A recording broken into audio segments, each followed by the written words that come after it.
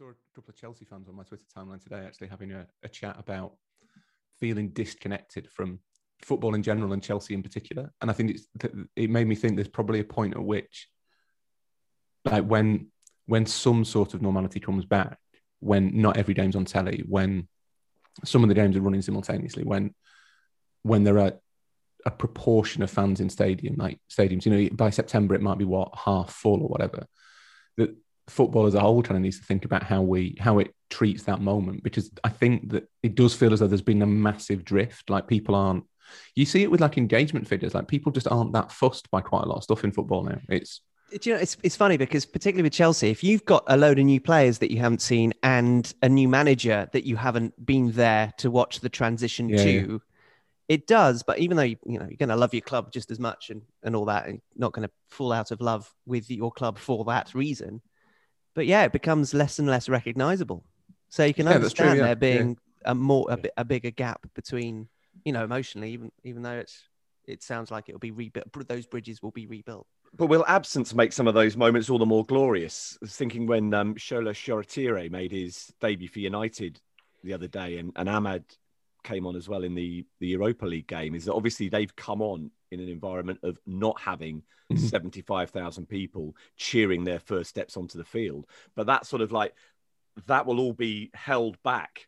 And that first opportunity that, say, a young player, like you were just saying about a new signing, gets to play in front of the home crowd, they'll be like determined to give them that monumental lift that they weren't able to give them weeks ago. There's going to be a new stat. There's going to be a debut, a full debut, a home debut, a Premier League debut, and a fans debut. Yeah, actual debut in front of people. It's like I think it was Jesse Lingard quite a lot. That like Jesse Lingard's not had that full West Ham experience of being greeted onto the pitch and then 20 minutes later booed off. So to what extent is Jesse Lingard an actual West Ham player? But until somebody's planted a corner flag in the centre circle, I mean, can you even say you've played for West Ham?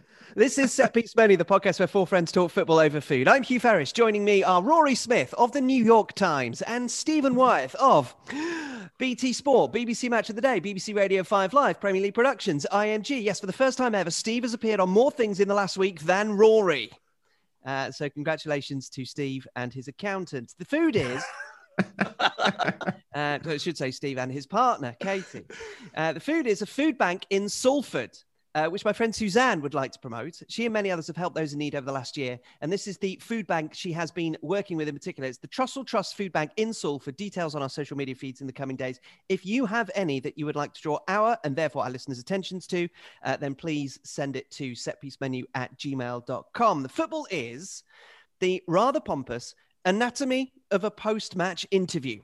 Now, Rory had to be told this because it happened in rugby union and his Twitter algorithm knows better than to bother him about that particular sport. But at the weekend, a post-match interview of a rugby player and the reaction to it was a significant talking point. So we're making it a talking point ourselves this week, not to retread the Owen Farrell, Sonia McLaughlin path too much, but to ask how a football post-match interview works from the journalist's point of view. So that is all to come. You can get in touch with the podcast. setpiecemenu@gmail.com is our email address. You can find us on Twitter, Facebook, and YouTube as well. The correspondence this week, Rory. Hang on, I've got an important question. All right, okay. On the back of your script, it says someone comes from behind, Ecuador come from behind to beat Bolivia. Twice. They came from behind twice to beat Bolivia. What is that from? Is that World Service? No, this is a television script. All my television scripts I take home with me because... Is that allowed? Or is it like a CIA thing? It's a data protection issue. They are all printed, but they're only ever printed as backup. Okay. So whenever you see somebody doing this, they've barely read any of those scripts because it's all on the auto cue. So I take it home. You should really explain what you've just done for the benefit of people who aren't currently dialed into our Zoom call, which is everybody else apart from us three. First time I shuffled my papers and tapped them on the table in front of me, I felt like I'd arrived. So I take them home with me because they are essentially, they have been used, but not really. So I want to use them again for the purposes of not wasting paper. Quite right, too, Hugh. You're an admirable character. All my scripts or anything that I ever print out is on the back of television scripts from the BBC. Now, I don't think there's a data issue, particularly as this script has clearly not been completed, which gives you a window into my work ethic. Ecuador had to come from behind twice to beat Bolivia and then who knows. This is a script from the 12th of November, 2020. I'm currently scribbling my notes on the back of my commentary notes from Mainz versus Augsburg at the weekend. You've got to reuse your paper, Rory. I am Good for the environment. I famously only buy non-recycled paper. Write one sentence and then burn it. One word per sheet. And let me tell you, I don't buy A4, I buy A3. Just the biggest paper that I can find. No, I'm not. I'm currently going through 2 WH Smith notebooks because they're the cheapest. Notebooks cost a fortune. It's insane. Anyway, let's get on with the show. You could have a wife that works for a company that gives her free notebooks and you can use those if you like. Yeah. That's incredibly useful. So I don't know where I was, but I'm just going to return to this part that the correspondence this week, Rory, is chiefly about Latin. Oh, good. So Henry Upton has a quick follow-up to his offering both on the meaning of Cato Clarus atque facetum and also the translation of buffalo as bubulus, as he offered us last week. Hello again to the Tetrarchs. I hope Rory forgives my butting in. I wouldn't be able to translate shoddy Latin phrases if they were volleyed to me spontaneously during a live recording, even if the grammar were correct. If it heals his ego, the true job of my dreams is to be a football journalist. So I want to express my unironic admiration for Rory for laying the classics to football journalism blueprint. The irony there is that I'm much better qualified to teach classics than I am to be a football journalist. We should swap. I don't really have a retort to Rory's point that ancient Romans would have called North American buffalo buffalo because he is right. They would have just adopted the new word or made some portmanteau as they did with Greek and other languages constantly.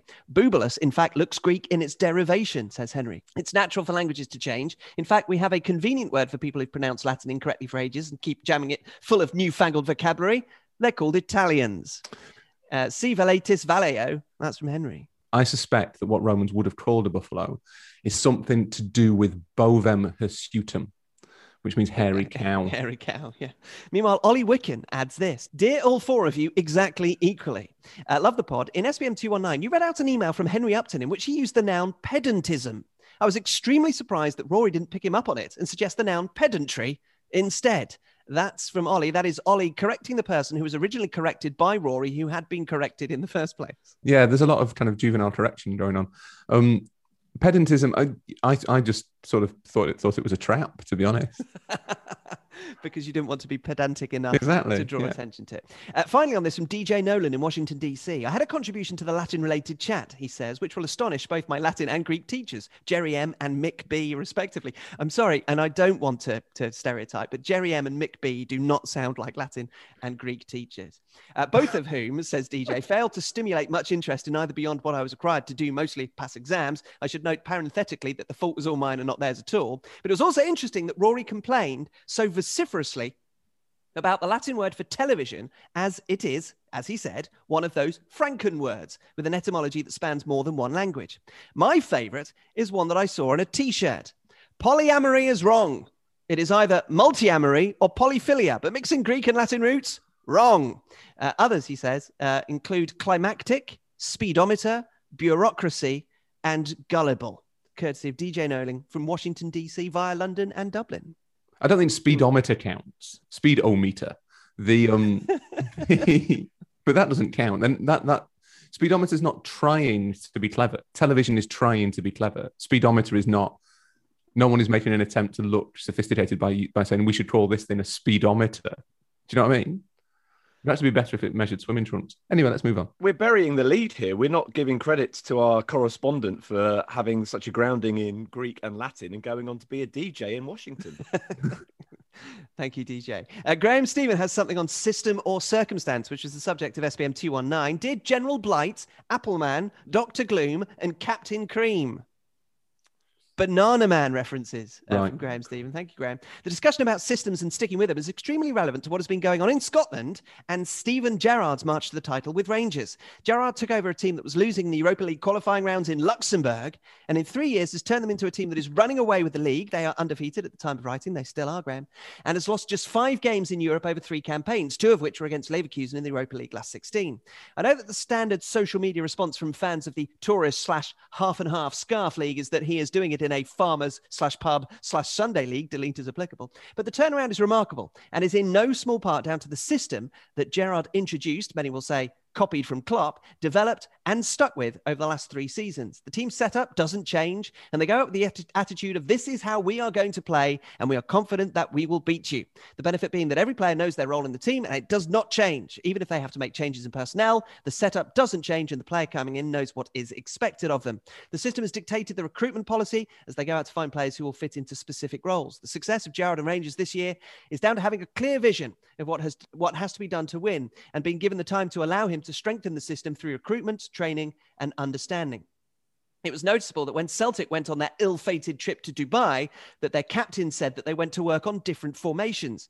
From a Rangers point of view, this was great news, as it implied that Celtic didn't have an identity on the pitch, weren't sure how to win games, and were scrambling to find an answer. I, for one, will be delighted if Rangers and Gerrard stick with their system. Kind regards, that's from Graham Stephen. It's interesting because I wonder whether ordinarily you'd assume Gerrard would get far too much credit in the English media for whatever he does at Rangers. I think in a way, he's maybe not getting enough because he had to wait until his 3rd season for it all to click. And that the perception has set in that Steven Gerrard, who I would admit I didn't think was necessarily kind of temperamentally suited to being a manager. But maybe that early impression of those disappointing first 2 years has kind of coloured how we see everything he achieves. And it's interesting actually that this has been the story told in England about the Scottish season this season has been much more about Celtic's collapse than it has been about Rangers' success. And a final point that comes from Buffalo Ewan Haig, who knows our triggers so well that he makes it briefly and then departs. Quick question to set Steve off. What is the point of away goals in the Champions League when you're playing in an empty stadium in a neutral venue in a third-party country? Just asking. Cheers, Ewan. You could have just ended that with, what's the point of away goals in the Champions League? It's going to be really interesting to see what happens. We're a couple of weeks away from the return legs of the last 16, but there is going to be a team that goes out on away goals. And if both of those games are played in neutral venues, that is going to kick off massively. But equally, the flip side is equally unfair, which is that if, say, Chelsea play Atletico Madrid in London, then Atletico can presumably make the point that they've had to play away twice. The way the UEFA have done it, I understand it's difficult and that there's no perfect solution, but the way they've done it is really noticeably less than ideal. Talking of Steve's triggers, Rory, you worked at BT Sport Score, the excellent BT Sport Score at the weekend. You had an excellent opportunity to say during that broadcast, for F's sake, you don't go to VAR, particularly if you're the referee checking to see when you blew the whistle. Yeah, so the Premier League game, the Premier League game that was on during my stint on the excellent BT Sport Score was West Brom against Brighton, in which the Lee Mason Farrago happened. And I've got to admit, I'm not as ardent an advocate of VAR as Stephen is, but I have a famous liking really for natural justice, and you could feel the conversation start to turn into this is going to be cast as a VAR cock-up, effectively, that VAR has posed some sort of problem, and isn't it dreadful, blah, blah, blah. Hasn't VAR done the wrong thing? That whole thing was Lee Mason's mistake. And referees are entitled to make mistakes, and we shouldn't castigate them too much. He made a mistake, and then, to be honest, I think he basically panicked. And what's interesting about it was his natural reaction in the VAR era was to assume that he could go to VAR either to buy himself some time, or I suspect in the hope that the VAR could get him out of it. Whereas all that needed to happen, and it would still have been a controversy, whatever happened, if Lee Mason had said, actually, do you know what? Either my first whistle or my step back to indicate to Lewis Dunk that he could take the free kick was a mistake because the opposition weren't ready. I am rescinding it, and I'm rescinding it through the medium of my second whistle. If he just said that straight away, I think, A, it wouldn't have been quite as big a controversy. B, he would have looked substantially less silly. And C, I think the players probably would have gone along with it. It's not. I feel like I've seen that happen before, that a free kick has been taken quickly and the referee in the midst of it has decided, actually, no, that free kick shouldn't have been taken quickly. It doesn't often end in a goal and the kind of the allowing, disallowing of a goal. But the way it played out was remarkable, really. Like, genuinely quite, I mean, I don't really go into refereeing blunders as a source of interest, but it was, I'm not sure I've ever seen one that bad, but it was nothing to do with the VAR. It's actually slightly unfair on whoever the VAR was, that Mason got them involved. He had the whistle in his mouth. It's his mouth. He's in control of it. Yep. Just remember what you've done with your mouth, Lee.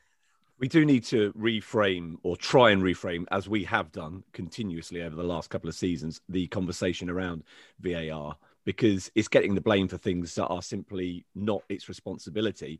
Another recent example was the Wolves-Leeds game, where Patrick Bamford scored a goal from an offside position, was flagged offside on the field at the time, a decision that was ratified by the video assistant referee, but that Patrick Bamford on social media had a dig about VAR not improving the game.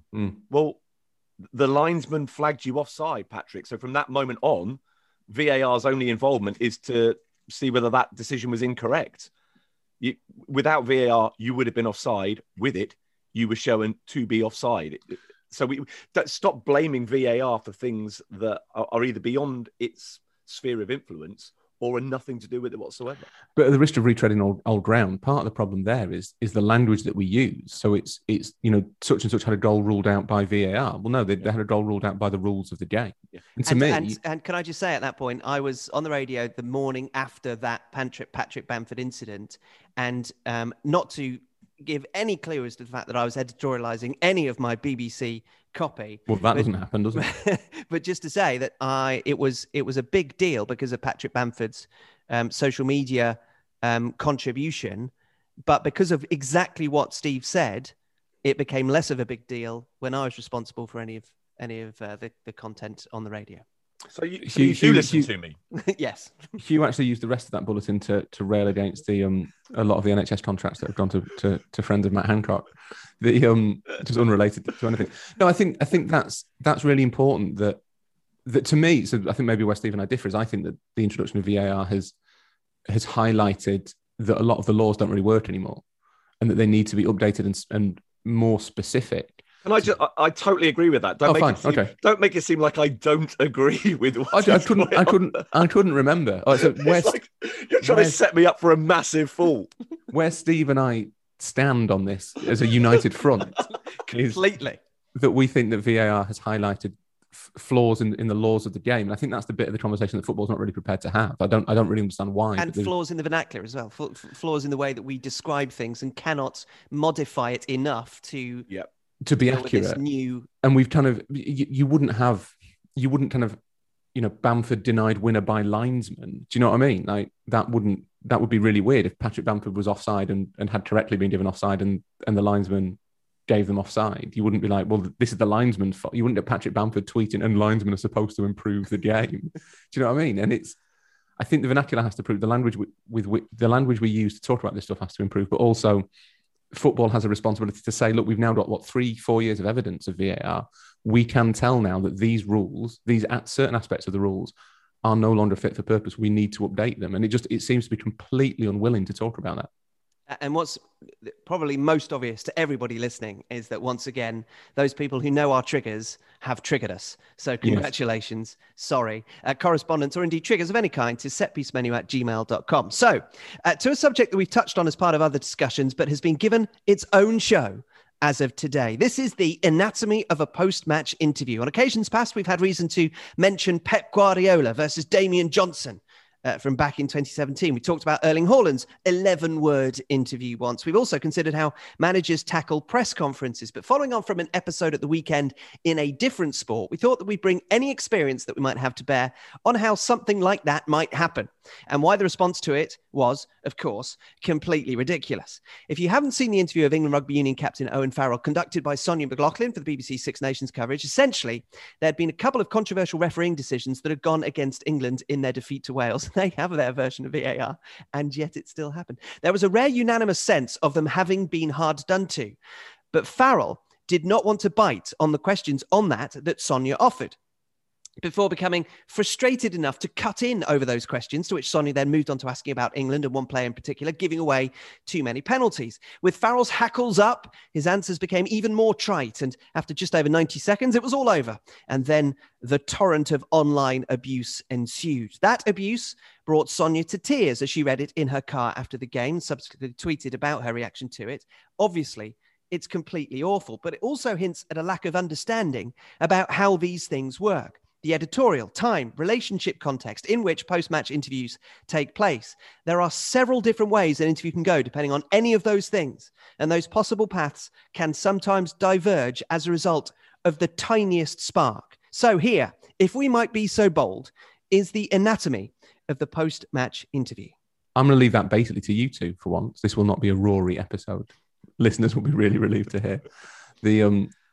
Because print journalists get a little bit of time before they have access to combatants after a game. So managers generally turn up for their print press conferences about half an hour after the final whistle, I would say.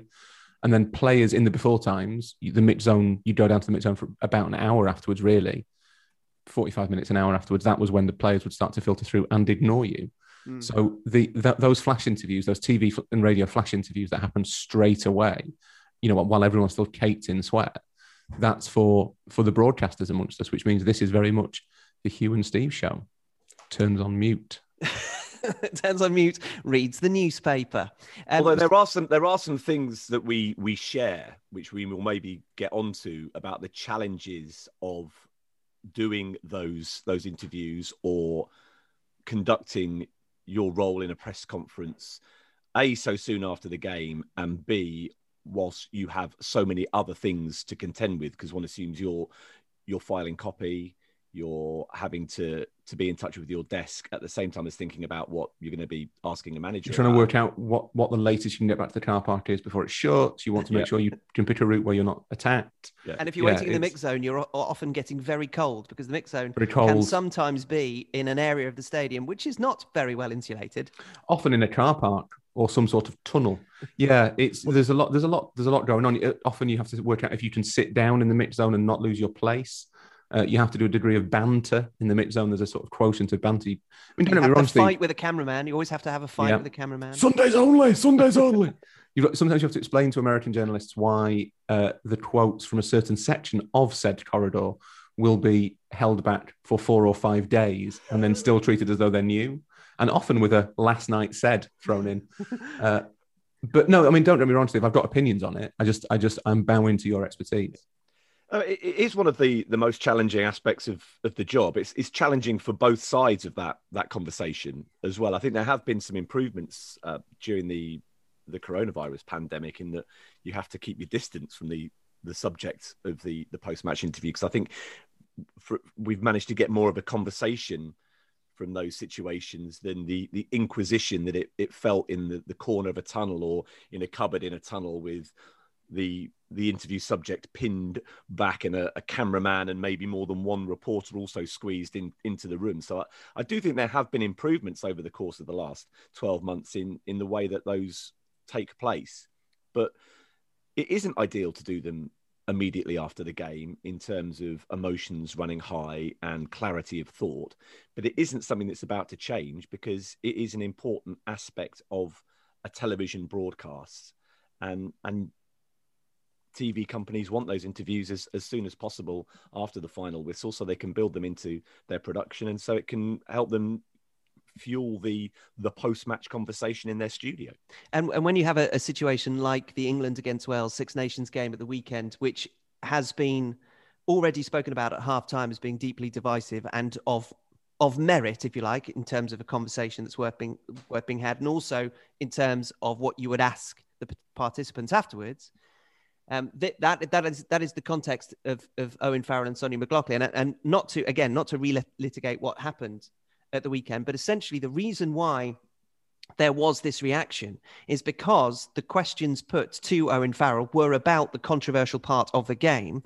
As it happened, there were two elements of her conversation. The first was about the refereeing issues, and the second was about their own discipline. And the way that she pivoted, bearing in mind how Farrell had reacted to the first part, gave rise to a lot of people backing Owen Farrell's response to those questions being a little bit chippy. Now, we should say, it is Sonia's responsibility, and this is the point at which we leave that interview, because it is a conversation which needs to be nuanced, which over the course of the last 48, 72 hours, depending on when you're listening to this, that has not necessarily been particularly nuanced. So I don't want to further dip our toe into that particular mire. But there is a situation where a reporter will be duty bound by the editorial values of the programme for whom they are working to ask about that controversial issue. So, Stephen, if you are preparing for a post-match, say you've done the match of the day game, you are preparing for that post-match interview, and you know it's Burnley. It's Burnley Palace. It's Burnley Palace. It's the only 3 o'clock kickoff to ever exist on a Saturday. It's Wyeth territory. Tell me how you go to that post-match interview, bearing in mind that you know that pretty much the only thing that is going to be used in the edit, or the only thing of any journalistic value, is going to be the questions and the responses about that controversial issue. How do you approach it? Because those people who did watch that interview with Owen Farrell might be surprised to hear how different it would be, how you approach that than if you've got 90 seconds on BBC One in its during live programming and they're on the pitch and they're the losing captain. Well, the difference between what Sonia was doing and, say, if you're watching a live game on Sky, BT Sport, BBC, Amazon, wherever at the moment, is that if it's a live game, they will have someone there designated to do the interviews before and after a game. If you're doing a match of the day commentary, it is then your responsibility to conduct the post-match interview as well. And you don't have a huge amount of time. At the weekend, I was at Newcastle Wolves. Nuno Espirito Santo was already doing his Sky post-match interview before I'd got down from the gantry. So when you're talking about preparation, your preparation time is the time it takes you to walk from the commentary position to pitch side or to the tunnel, wherever the interview is taking place. It would be Twitter at St James's Park to abseil.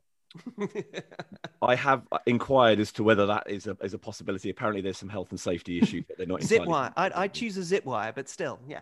So your mind is racing a little bit in the immediate aftermath of a game, because you're replaying in your mind, hoping that you got the big moments right, because you know that that's going to be edited down into a 9 or 10 minute highlight package for match of the day. So you're thinking about the game. But in terms of preparing for that post-match interview situation, you are reminding yourself what were the key moments in the game. You know, was there a controversial red card or a penalty, which I need to make sure absolutely I ask about. The quality of the goal that won the game, you know, the key moment in the match, you need to be thinking about making sure that you get an answer regarding that.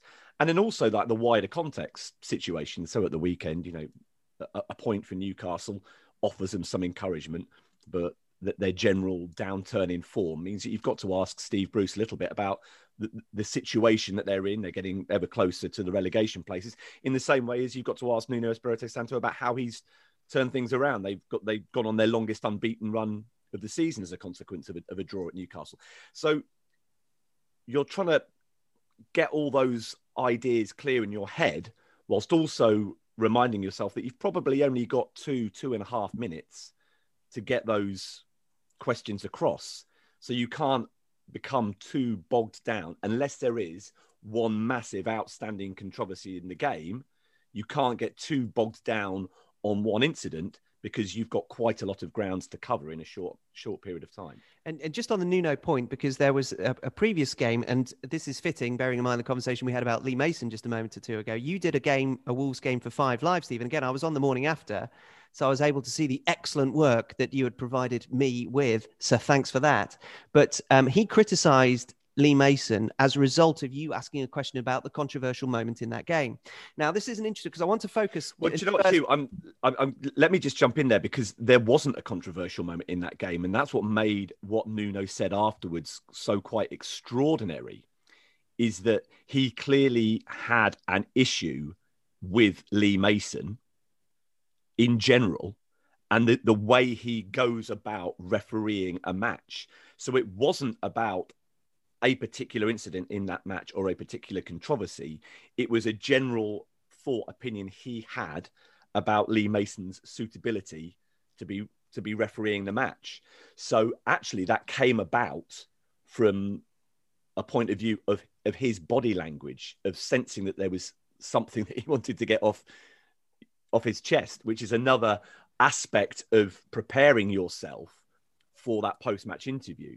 Is you've got to read the room a little bit and understand, as you and I both found with Sir Alex Ferguson back in the day, if United had won, you had to be a little bit careful. You had to tread more carefully with Fergie after United had won than after they'd lost. Because on those occasions when United were beaten, you generally got a better back and forth with Fergie under those circumstances. It didn't make any sense, but you learnt that over a period of time. And that's what I mean about focusing in on that controversial point, because what I was going to say is that if the interview and the value of a post-match interview, and indeed anything that anybody wants really from a post-match interview, is an answer on something that has happened in the game of some level of controversy. It's all very well if somebody scored a hat-trick, asking them about a hat-trick, but you don't necessarily get the best answers. And also, you know, it is not necessarily the best answer that you get from somebody talking about something good that they have done. So when do you ask that question? If you know that you've got 2.5 minutes, let's say that's six questions, 5 or 6 questions. Do you go in first question and say massive controversy?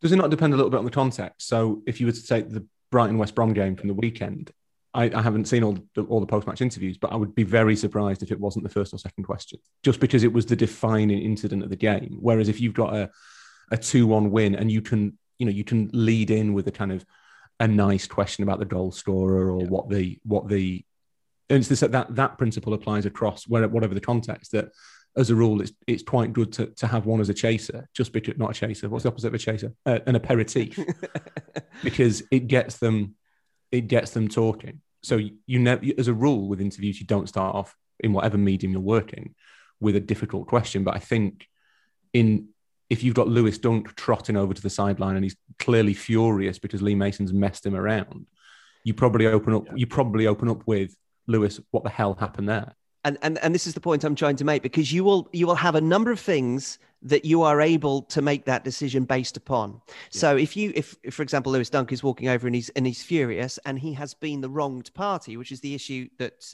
takes us back to that Owen Farrell interview as well. So it's more legitimate you going in straight away because you are able to empathize. Yeah. You are not accusatory.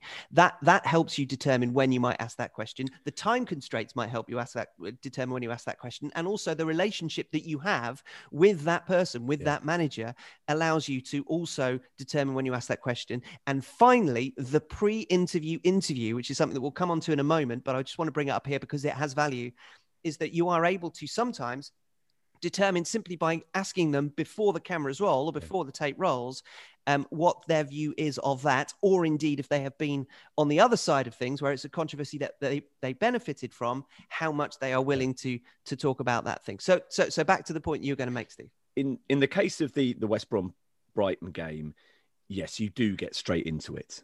It's so overwhelmingly the key moment. There's no point opening up with, Brighton or disappointed to lose again. You go straight into it, especially if Lewis Dunk is wandering over towards you, because you immediately know if he's the player being brought out for the interview, or if they have, or if you've requested Lewis Dunk and that request is being facilitated, then you know that he's willing to talk about it. So you don't need to engage in the niceties, the half volley to warm him up. He's clearly willing to talk about it. Otherwise he wouldn't be coming out to do the interview. So in those circumstances, yes, you do get straight into it because you need to get the answer.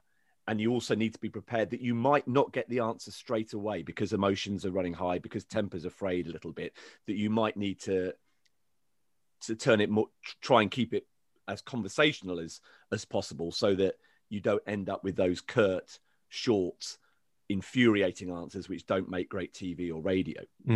The other way around is, say there's been a dubious sending off in the game, or a penalty incident that has gone against what most people would have thought. Then you might not get straight into it because actually the overall something about which of the game, they are angry. Yeah, but it hasn't necessarily been as clear cut. There is a debate about it rather than that person being obviously the wronged party. And you are able to, as Sonny McLaughlin did, start with empathy, start with sympathy. Yeah, you can talk a little bit more about, right, what's the context of the game? What about the result? What does that mean for you? And then you get into how significant was that moment in determining the outcome. I do think we have a responsibility of courtesy, of relationships. And this is maybe something that those watching from home don't quite grasp, because you're not just interviewing that person once and then never seeing them again. You do have to have a relationship with them. So you have, in the same way that anybody in their place of work needs to tiptoe around sensitive issues a little bit carefully, being aware that they will need to deal with that person and encounter that person on a regular basis going forward. You can't steam in sometimes disrespectfully in the same way as you can't be too sycophantic the other way, which I find it extraordinary, in which, you know, in the example of those leaping to Owen Farrell's defence after the rugby union interview at the weekend, that I was astonished to see how many people seemed to think that he should not have been asked difficult questions after a game in which there were controversial decisions made by the officials and in which England, by all accounts, played badly and were culpable for the loss from their own ill discipline. That there were a lot of people who were so much a fan of the team or the player or the manager that they don't believe that they should be put under the spotlight under any circumstances. And that's just as extraordinary a viewpoint as the polar opposite, which is those people who believe that an interviewer, an inquisitor, should dive straight in and give the subject of the interview a hard time all the time, every time. And I suppose that comes back a little bit to our political discourse, in which if you are a supporter of that particular political party, you will constantly bemoan how tough a time that politician gets in the media, whilst you will continuously suggest that the opposition party's members are getting an easy ride. Well, I mean, if you look at the reaction to BBC News coverage in general, and Laura Koonsberg in particular, you see that made plain that there is a belief among supporters of the Tory party or like a Brexit faction or whatever that the BBC is biased against them, and there is an absolute conviction among supporters of the pro EU movement or Labour or whatever that the BBC is biased against them, and that I think suggests that the BBC is doing basically quite a good job, to be perfectly honest. I think the first rule is that nobody ever sympathises with the journalist. So I love a soft soap interview. I do not like asking people hard questions. It intimidates and frightens me. And you will occasionally be told that you've gone easy on somebody. And that is no doubt true in certain situations. But I think equally there is a reality that you cannot sit down with a footballer or a manager or an executive or whatever and immediately start peppering them with really kind of antagonistic questions. I haven't found in 15 years of journalism that gets you very far, to be perfectly honest. There are occasions where I think you can do it, but even if you look at the Brighton West Brom thing, you'd almost have to take a position on it to ask the questions to get the best stuff out of Lewis Dunk. That's how I would have approached it, and that might be wrong. But you'd start with a kind of, can you please explain that to me? I still don't understand. You'd take a position basically where you're kind of the interrogator who's on your side. You play the good cop. Do you know what I mean? You can't just bowl in and be back. You know, should you have responded better? It wouldn't work. It would just kind of antagonize them, and you get, as Steve says, those curt answers. The problem is that the audience seems to be split between people whose vision of journalism is effectively the bulldog, that you have to be sort of snapping and snarling to get that kind of Paxman style interrogation going, and people who believe that the journalist is effectively there to record the thoughts of the athlete or the coach in that I don't want to criticize anybody, but that vaguely like sycophantic way you get after running races in the Olympics, that, you know, where they come over to the side and somebody says to them, "You've done a great job," and you think, well, hang on, they finished 7th. It's not a great job. Which, funnily enough, Sonia McLaughlin does that job for the radio rather than the television coverage of the Olympics, the athletics, and she is rightly lauded for the fact that she doesn't soft pedal those interviews, even though they are immediately somebody coming off the track and they are sweaty, they are emotional. She is able to challenge them if they have underperformed by their own expectations or indeed others' expectations. So there are examples of those interviews that don't necessarily get as much airtime or as much notice. And Sonia is one of those people who does it to great effect. But the thing is that even then you have to kind of, and this sounds really kind of, it's like nuanced to the point of whataboutery, but you have to take into consideration the audience. So if you're the sideline reporter at the Olympics, the BBC, the vast majority of people who are watching that running race or jumping competition or whatever basic athletic endeavour it might be. Whatever other technical phrase you would use to describe. Why did you jump so high? Could you not have jumped higher? Did you think about jumping higher? What about further? Did you consider jumping further? And how about running faster? Was that ever in your thoughts? Can you go any faster, or is this the limit? You're telling me your limit is fifth. The fastest you can run is fifth. What about different shoes? I like it when they talk about tactics in 100 meters, as though there's a tactic other than run as fast as you can. And that's do you feel you got your tactics for that race spot on? Well, no, I didn't run as fast as I can. I thought I'd just take the first 50 meters really easy and see what happens. See how much energy I had left. But even then, with the audience, people are watching it for the flag waving. Like, you have to understand that they're not watching it because there'll be a section who are watching it because they love athletics and track and field, and they'll be really interested in the technicalities of the performance and how well the Ukrainians done. But the vast majority are not interested in those sports in particular, possibly not interested in sport at all. But they watch the Olympics as as an expression of like national pride, and so what they want is to be told, this fella who's just kind of underperformed his personal best by a minute and a half in the 200 meters and hasn't even finished. But what a great job you've done, aren't you? Great. That's a tough day at the office. That's what they want. He's still running now, but that's what those people want. That's what the audience wants, and I think the BBC are conscious of that. But they are in a kind of no-win position, because there will be a section of people watching that interview who think you're taking it too easy. Yeah. And it's the same in and they have to cater. They have to cater for both. And part of the reaction to that Owen Farrell interview is somebody reacting to the awkwardness that they feel watching Owen Farrell, and therefore, instead of thinking, well, I want the answers to those questions, they're feeling awkward, and so they therefore respond by saying, you should not have done that. You should not have asked those questions, not because they're worried about the answers that are elicited. They're worried about them feeling awkward, and it is a natural response. But also that there is also a tension between what the audience wants, and the audience watching a rugby match, A, needs to take a long look at their lives, and B, will be partisan. They will be thinking, they're naturally inclined to be on the side of Owen Farrell, who's kind of the centerpiece of the England team, and is the hero and one of the best players of his generation, all that stuff. Possibly, I don't know.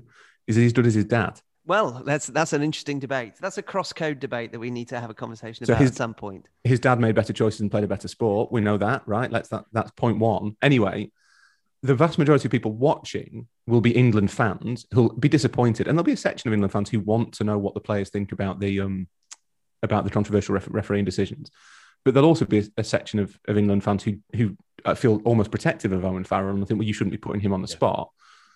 But the BBC has a dual responsibility in that situation, as any broadcaster would. One of which is to cater to its audience, and it's difficult when it's England against Wales, just obviously its audience is in both countries. But the other is that there is a journalistic prerogative, and if the story is the controversial refereeing decisions, then Sonia McLaughlin, or whoever the journalist is duty bound as a journalist to ask those questions. And a lot of people don't like to see. I think what we've seen in recent years in a lot of spheres, people don't like seeing the journalistic sausage being made. It's not always a particularly elegant process. It's not like it plays out in a drama where you get these cunning journalists like asking questions and somehow eliciting the response that they want, whilst not actually kind of crossing any lines. Sometimes you do have to be abrasive and challenging and seek out those moments of tension, because you do have to. I don't like doing it. It's really hard. Yeah. But you do have to ask those questions. And one of the problems that you have with post-match interviews, I think, is that the environment of it is really less than ideal for the practice of journalism. As Steve says, it has to be done then, because it has to fit into the broadcast. But the players often haven't processed what's happened to them particularly well within a few minutes of a game. You don't necessarily have the access that even as a journalist, you don't have the access that the viewers might have to different perspectives and what's been said here, there, and everywhere. You are it is an immediate thing. It is naturally like a knee-jerk situation, and that's not particularly helpful a lot of the time. And the other thing to think of at that point is the fact, and it is a legitimate criticism on some broadcasters, that they have set up a narrative that has been growing as a result of the conversations that have been had either during the game or at halftime in the studio. And sometimes they are guilty of responding to that narrative to a greater extent than actually what had happened in the game. So if, for example, there'd been a large conversation about this refereeing issue in that rugby game, but it wasn't really an issue, but it had been made into an issue because of a conversation that had happened only on the platform of that television broadcast and not necessarily in the wider sphere, that there have been occasions where post-match interviewers are guilty of following that narrative more than thinking editorial about the greater whole. And in that situation, they are rightly criticized to a certain extent, not a pile-on, not a series of social media abuse, but that is an issue. And I think Steve and I have noticed that before. When, for example, we were covering a Manchester club and it had been on Sky, we noticed that Sky had a different agenda to what we had noticed in the game because they had been building that narrative up as the course of the game had gone along, and they wanted to focus in on that. Whereas having not watched the Sky coverage when covering the game, commentating ourselves, we had a different appreciation of that incident, or indeed a different appreciation of the whole. And so we often thought, this is more about you than it is the person you're interviewing, and indeed the greater context of the game. That's not what happened, by the way, on Saturday at the Millennium at the Principality Stadium. And that's where you come into, Steve's getting frustrated now, and it's funny. So my fault. That's where you come into the idea that there is a tendency to fixate on like controversy aspects where it isn't necessary and it isn't warranted, but it is easy to talk about and it's easy to look like you're asking the tough questions. And you end up with a lot of leading questions from pitchside reporters who, and again, I can't stress this enough, that is not a job I envy at all, about relatively minor refereeing decisions that have gone one way rather than another. But that is easy. That is easier in the time allowed, effectively, to get a meaningful, clippable answer from a manager or a player than it is to say, "Can you talk to me about, how did your double pivot work today?" That's not. And again, I think that's a function of the audience, that there is an awareness that broadcasters are catering for a very broad audience, that you will have people watching. It's difficult. The pandemic's changed it a bit because, if it's Burnley Palace at 3:00 on a Saturday, the chances are the people watching that are Burnley and Palace fans. You're not getting a massive kind of neutral audience there. But if it's a big game, you're going to have an audience who is fascinated by Manchester United and some by Manchester City. You're going to have, so you've got the tribal kind of loyalties there that complicates things. You've also got an audience that comprises devotees and more casual observers. And the devotees might want the kind of the deep-seated tactical discussion, Guardiola sort of, detailing one of his kind of brilliant, why he played João Cancelo as a goalkeeper or whatever. But the vast majority of people don't want that. And this is a realization that you quite often see with broadcasting more generally, or even football coverage more generally, that there is a kind of a sizable minority and a valid minority who say we want more kind of tactical or analytical detail in match, or either in match reports or instead of match reports. So we want it covered in this specific way. Does that kind of dovetails with my interests? But the vast majority of people don't want that. That's the problem. That not that your audience has lots of different levels of knowledge of the game. And the one thing that the broader audience can understand is the referee got that wrong. What do you think of the referee getting that wrong? And I think that is where, if you combine that with the fact that it is immediately after the game, so emotions are running high, you're getting a load of questions about things that might be relatively minor details of in terms of the broader match. That's where you get this kind of culture where refereeing decisions get inordinate amounts of focus, which leads us into, funnily enough, the whole problem with VAR, because we talk about VAR all the time because it's easy to talk about in the structure of how post-match interviews happen. And they want to, this is just to frustrate Steve further.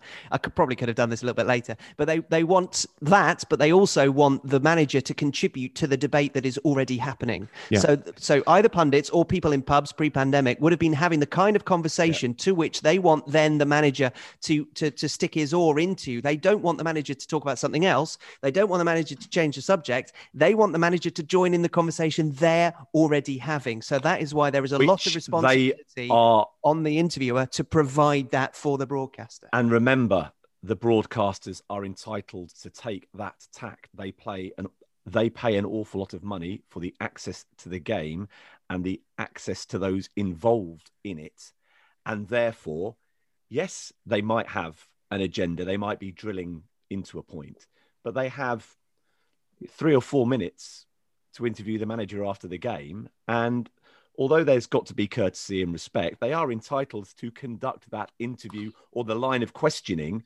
That they are entitled to choose the line of questioning. It doesn't have to be mutually beneficial. There is an awful lot of conflictions, of course there are, and contradictions at times as well.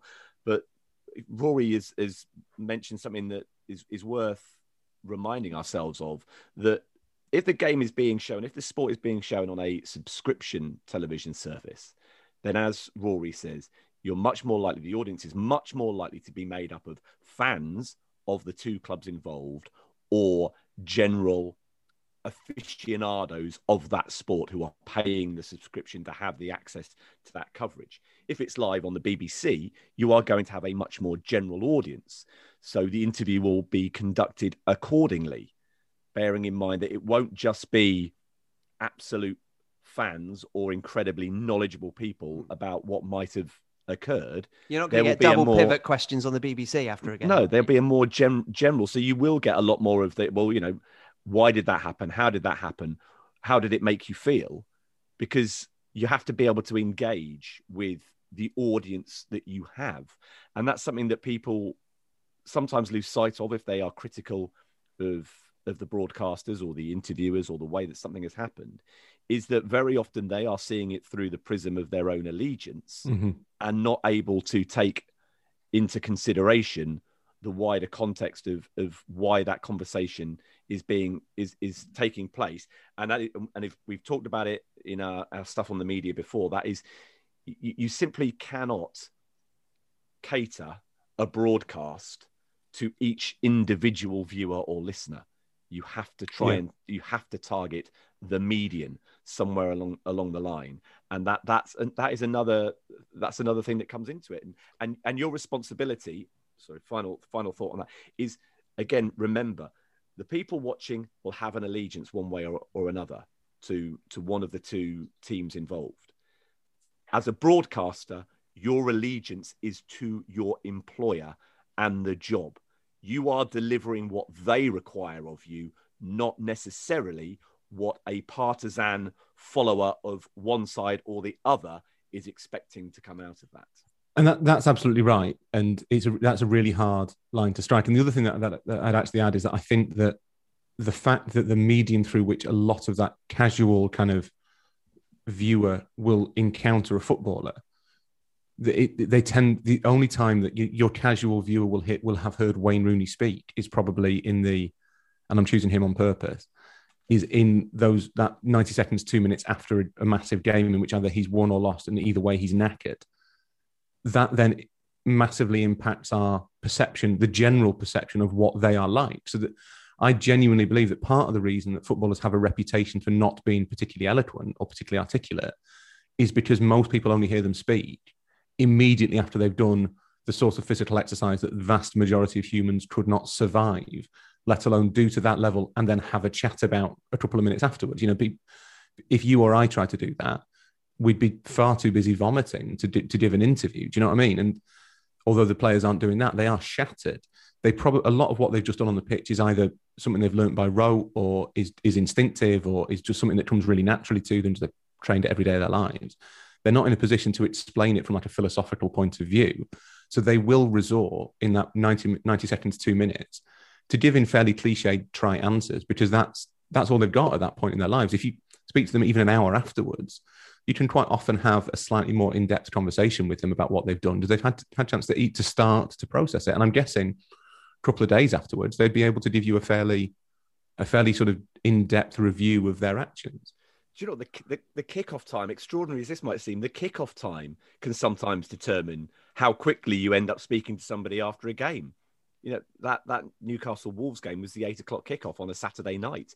The interviews took place an awful lot more quickly after that match than they might have done if it had been a 3 o'clock kickoff, because there wouldn't have been the same urgency for those involved to get on the road and get home. You know, Wolves wanted to get moving. They didn't want to hang around afterwards. Whereas if that had been a 3 o'clock kickoff, who knows? Nuno and Steve Bruce might have shared a drink before they came out to do their post-match interviews. The players might have showered and changed before they came out, rather than, you know, interviewing Jamal Lascelles, who was incredibly emotional about the points dropped, who who was still in his kit, who still had, strapping on his knees and his ankles, because they know they have an obligation to fulfill those post-match responsibilities. And sometimes they'll hold back and come out a little bit later. And sometimes you just want to get them out of the way because they have other things to be getting on with. There are all sorts of circumstances that might determine the emotional state of your interview subject. And I think there is a certain amount of understanding from both viewer and interviewer about the player post-match flash interview, because you can understand that they have been involved in something. As Rory says, it has been instinctive. They have not had a thought really about it. Even at the moment they were undertaking that skill, they might not have had a thought about it. So to ask them to digest this all and then give a thoughtful answer is something that we don't necessarily expect as much as we do of managers. I want to finish our conversation by talking about the occasion when the interview becomes the story. So a confrontational interview becomes the fact of the story rather than the thing that you were having the interview about. So there have been a couple of, I mentioned the Damian Johnson, Pep Guardiola situation. I think New Year's 2017, Pep's first season, there was an issue where Damian Johnson misheard or misunderstood Pep Guardiola saying it's his fault, as in he was fouled, because he was directly translating the Spanish. And so Damian Johnson thought that Pep Guardiola was saying that it was Claudio Bravo's fault, rather than Pep Guardiola saying Claudio Bravo was fouled, leading up to this incident. So you can have a confrontational issue based on a misunderstanding. There was the occasion, it was in November, I think, that Jurgen Klopp and Des Kelly went at each other after 12:30 kickoff following a Wednesday night Champions League game. And it was at the Brighton, I think it was the Brighton game, wasn't it?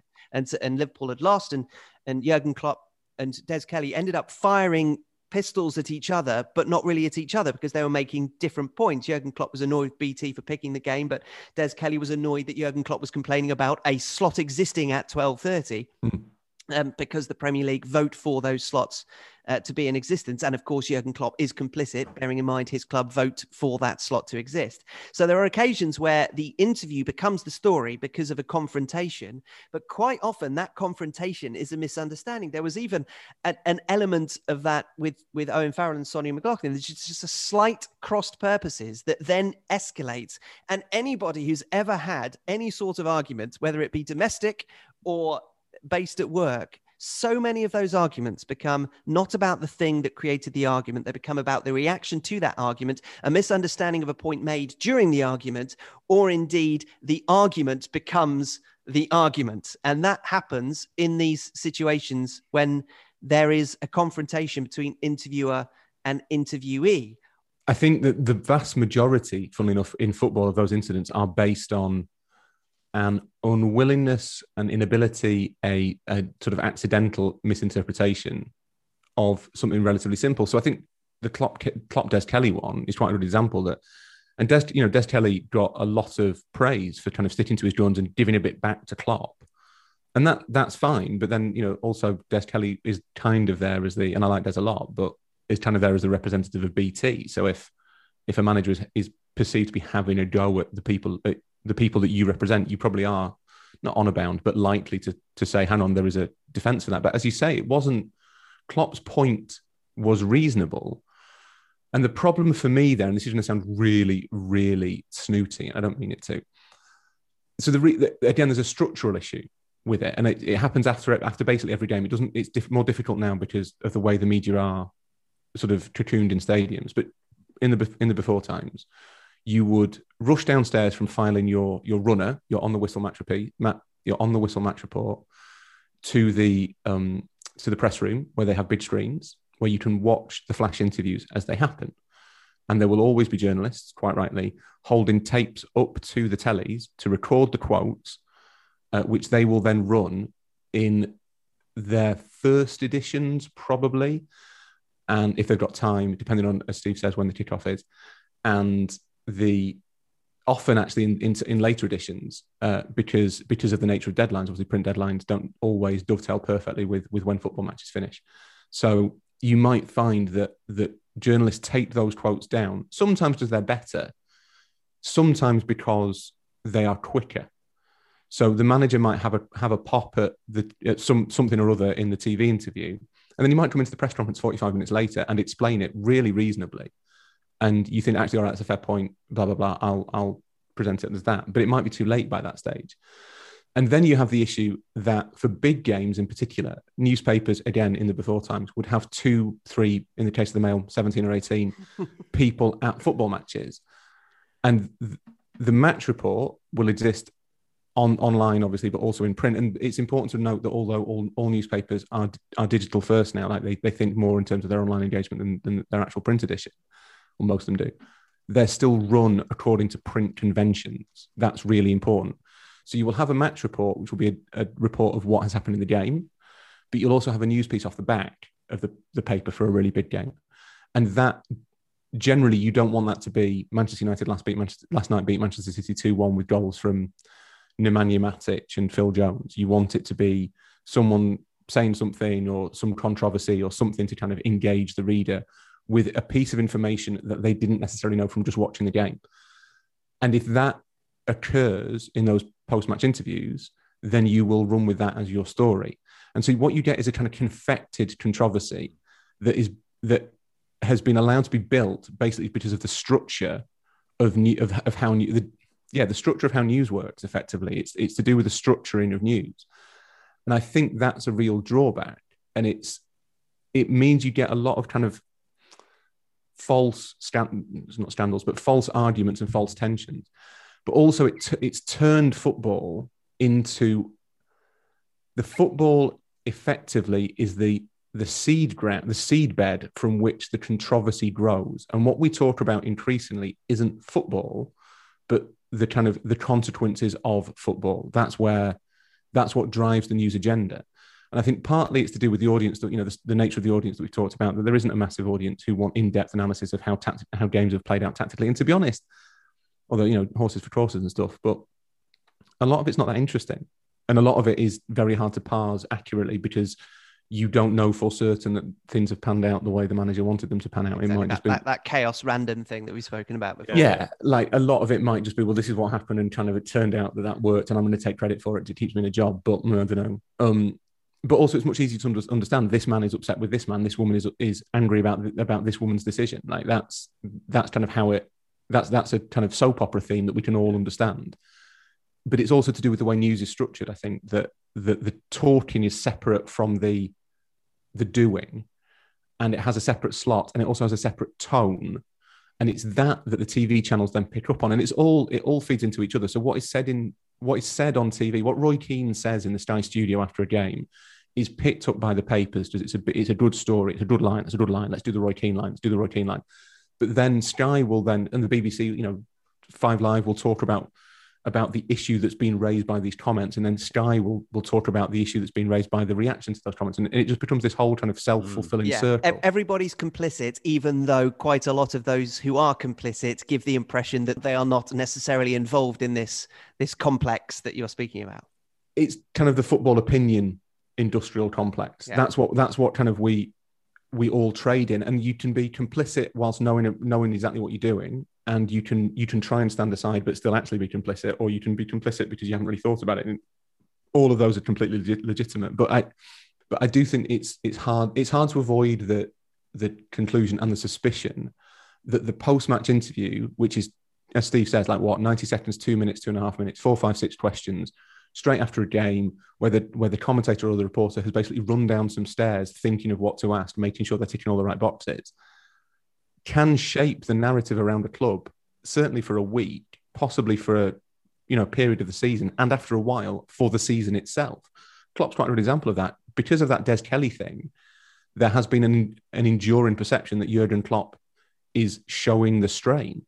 Jurgen Klopp has always been a dreadful loser, and B, a bit chippy with reporters. And a lot of the time he's actually got the basic point that he makes is, and I have some sympathy for Klopp, so I'm maybe not a completely impartial observer, but a lot of the time what Klopp really gets angry about, and where he bites back at reporters, is when they ask him questions that he thinks they should be able to answer themselves. And this is your theory on Jurgen Klopp that you've mentioned before, and it's important to say that when I mentioned about being complicit, I am We all also are. Yeah, we all I'm are. also complicit. Look, for example, going back to that case where Steve interviewed Nuno after the game where he made those Lee Mason comments, two things happened. First of all, Steve noticed that he said something and realized that this now was the story and asked follow-up questions to elicit further quotes to help not only us in the morning, but also this story give birth To feed the monster. Yeah. To feed the monster.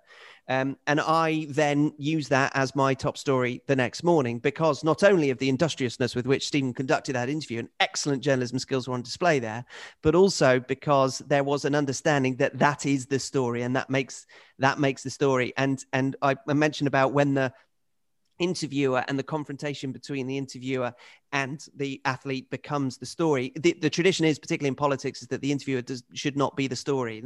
That is not the role they play. They are there as a conduit to try and get a story out of the person they are speaking to. So there is a bit of an issue when the person who is interviewing becomes the story, and it's not necessarily, I'm pretty sure, and saying this is not necessarily what that interviewer wants either. They are happy for the quotes that they get to be the story, because that reflects well on them and that is a job well done. But to become the story is probably a step further than they want to be. And I just want to say this before we finish, is that there is a complete misunderstanding about the relationship and the deference with which in which these interviews take place. So, for example, Sonia McLaughlin will know Owen Farrell really well. I would imagine, I have no idea, Owen Farrell would have texted Sonia after that interview, or Sonia would have texted Owen Farrell to have a little thing about it, to say, sorry about that, I couldn't say anything, didn't want to get fined for calling out the referee, didn't want to say anything inappropriate. Hope you understand. Sonia back, yeah, completely understand. You understand why I had to ask those questions, because that's my job. Yeah, of course, no worries at all. They'll see each other next week before the next game. They spend a lot of time in each other's company. The relationship is stronger than the deference that those watching and subsequently abused Sonia McLaughlin expected her to show to him. Yeah, and that is another crucial element of this, is that you do have to have a relationship with these people. You do have to build a relationship with these people, and you do have to judge those situations on their merits each and every time. But Eddie Jones, who is the coach of the England rugby team, is a prickly character. And that combative style that he has runs through the players as well as coming from him. So in situations where things have gone against England, an interviewer will have to prepare for that sort of backs to the wall. Everybody is against us. We are, we're circling around ourselves. We're going to be defensive. So Sonia would have understood that and have been prepared for the fact that Owen Farrell might not have been immediately forthcoming, and would have had to probe a little bit deeper to try and get the answer that her broadcasters, the people employing her, expect. So that's why when you're in those situations, you've got to be prepared. You've got to be able to think fast. You've got to have detail to back up anything that you might ask if it comes straight back at you. And you have to think on your feet. I mean, there was just to come back to Jurgen, recently there was a situation where, and I have an awful lot of sympathy, by the way, with Premier League football managers. The reason that the newspaper journalists don't get to speak to them for about half an hour is not because they're chilling out. They've spent half an hour doing radio and TV interviews. Those 3 minutes that you see on your subscription channel or on the BBC are just a very small part of the post-match commitments they have to overseas broadcasters. And Jurgen Klopp had a falling out with an overseas broadcaster very, very recently, in the week that we found out that his mum had passed away. So he was clearly dealing emotionally with an awful lot of things. But he was asked a question about Liverpool being 10 points off the pace by an overseas television reporter. And for some reason, again, this misunderstanding situation, got into an argument with him about it, because he was telling him it was 13 points. But it wasn't. It was 10 points and City had a game in hand. They were sort of both right, but Jurgen kept digging into that situation.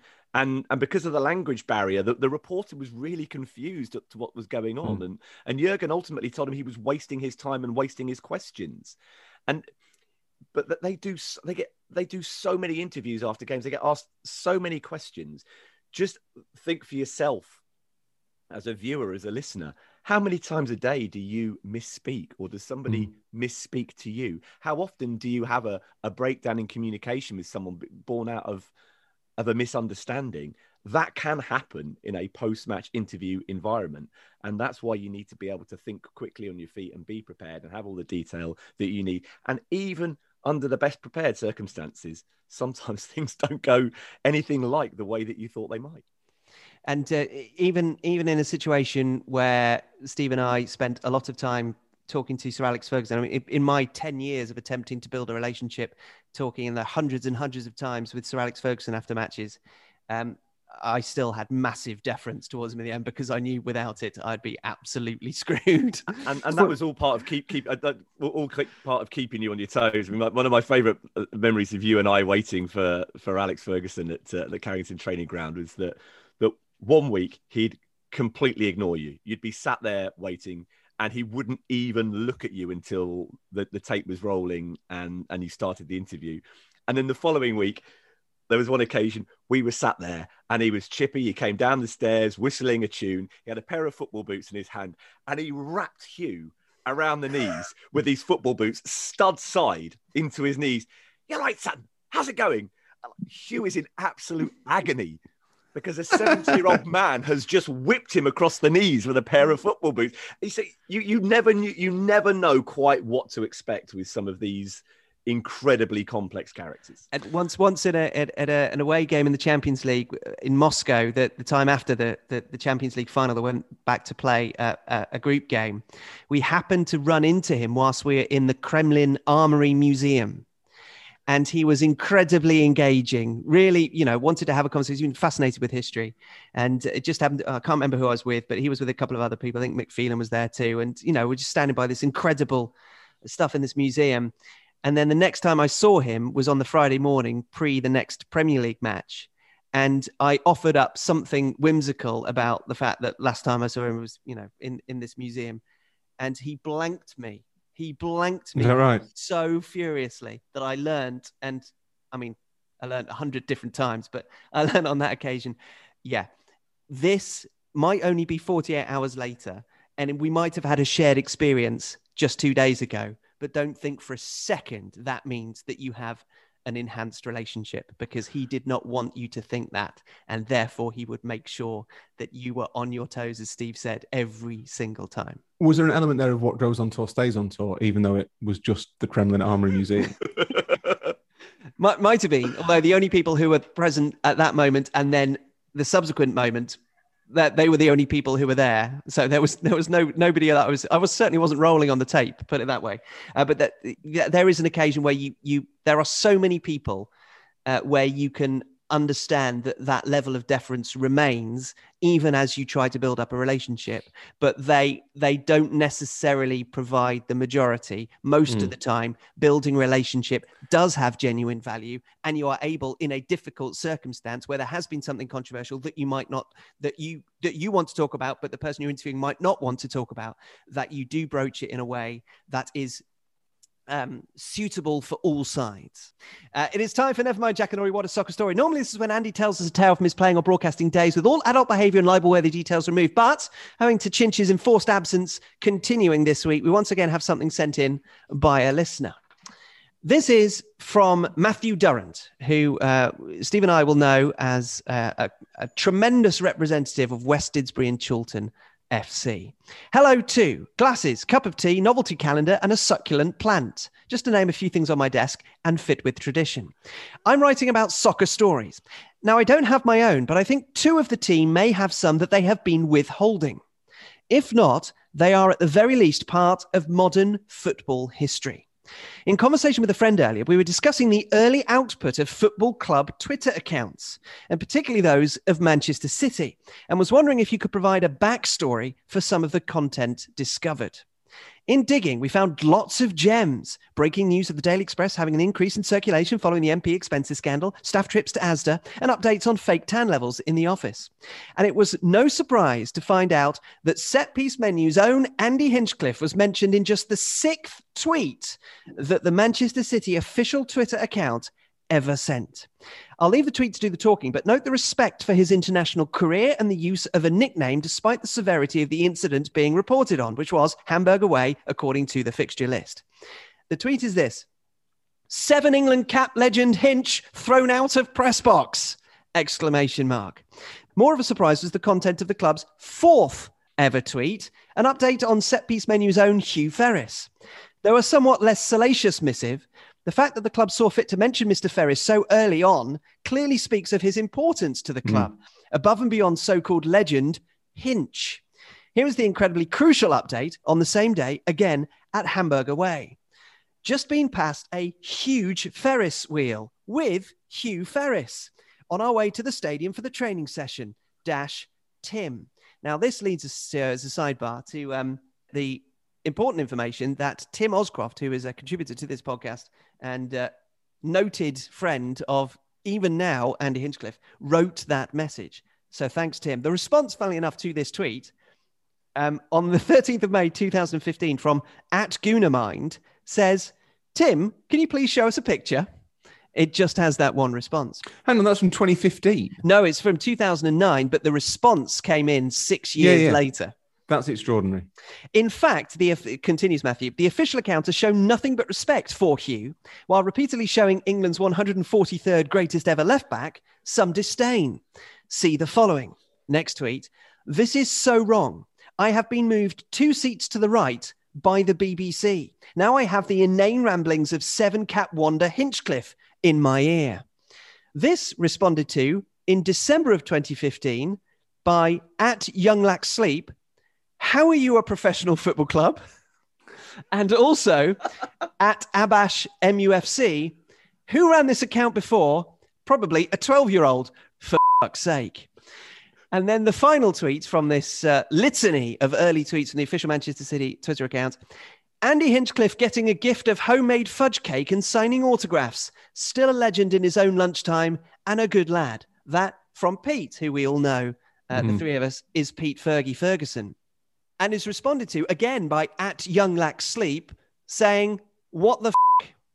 And finally by Carl Carpenter in May 2018 saying, @SetPieceMenu, I think you all need to see this. So 2.5 years later, we have it. Matthew continues and indeed concludes, poor Chinch. Any further information on Hinch being thrown out of the press box, there wasn't even a game that day apparently, or indeed on Hugh Ferris walking past a huge Ferris wheel, would be greatly appreciated. Thanks as ever for the fantastic content. You're the best. That's from Matthew. I cannot provide any further clarity on any of that because I can't remember. I was on that trip as well to Hamburg. Do you remember the huge Ferris wheel? No, but I do remember, was that the game that Franco fell asleep in the press box? Keep your correspondence coming to setpiecemenu@gmail.com. Please subscribe, share, rate and review as we humbly ask you to continue to find room for us in your podcast schedule. Thank you to Steve and Rory and to you all for listening. We'll be back with another Set Piece Menu for you to enjoy very soon indeed. Might be having too many European trips to Hamburg for the foreseeable future. Fortunes have gone in somewhat opposite direction. Yeah, not so much a Euro force, the Dino anymore, are they? It's a shame. It's a lovely city, Hamburg. I had a really nice time. I think that might have been my first ever European away as a journalist. But was that later in the UEFA Cup run than the twin Danish expeditions to Aarhus and Copenhagen? It was the eventual end of the run in the UEFA Cup for Manchester City. They, despite a rousing second leg attempt to come back, they just failed to do so. And earlier on in that trip, the Danish extravaganza you mentioned, we talked about mix zones earlier, didn't we? Mm-hmm. One of my favourite mix zones at the Parken Stadium in Copenhagen, they were rebuilding one of the stands and decided to have the mix zone behind the fake picture of crowd that they erected to try and retain atmosphere inside a building site, which was not enough protection to stop the snow from coming down on our heads during interviews. In fact, next time you see Micah, Rory, relay that story to him, because I'm pretty sure I interviewed Micah in the mix zone with snow falling down after that game. To be fair to Micah is one of the few former players to go into the broadcast media who didn't completely shun the broadcast media while still a player. He's like the anti-Scholes, is Micah. Because he was actually, you could talk to Micah and he was always generally happy to stop, was Micah. Whereas Scholes, amongst others, was very much of the view that he had better things to do than talk to mere journalists. That was also the game where Nader Manua scored a very rare goal for Manchester City and celebrated in front of the drawn fans in the mural. I've been rained on inside the Veltins Arena in Gelsenkirchen because of the hole in the roof. Yeah, there was just one entire panel missing from the roof above the main stand, which apparently no one seemed all that bothered about. Yes, I was at that game too. Was that City or Man? That was Manchester United in the semi-finals of 2009. 2011. Also 2011. Sorry, I was also there. So do you know what we did on BT the other day? We did what's your the best atmosphere you can remember, and I eventually went for the PSG, the Barca comeback against PSG, the 6-1. But I was sort of cycling through all the games that you've been to, and obviously it's an incredible privilege to have done it, and it made me really, really sad because God knows when you get to experience an atmosphere again, and there is something sort of the dopamine hit from just being at a game like that is maybe not shouting Man United, that wasn't that exciting, but the dopamine hit from being in a crowd of 80,000 people for journalists and fans, and I suspect for players, is not easily replicated. It was a very poignant moment for me. This conversation has been incredibly cyclical because this is exactly where we started. Well done, everybody. It's planned that way. Goodbye.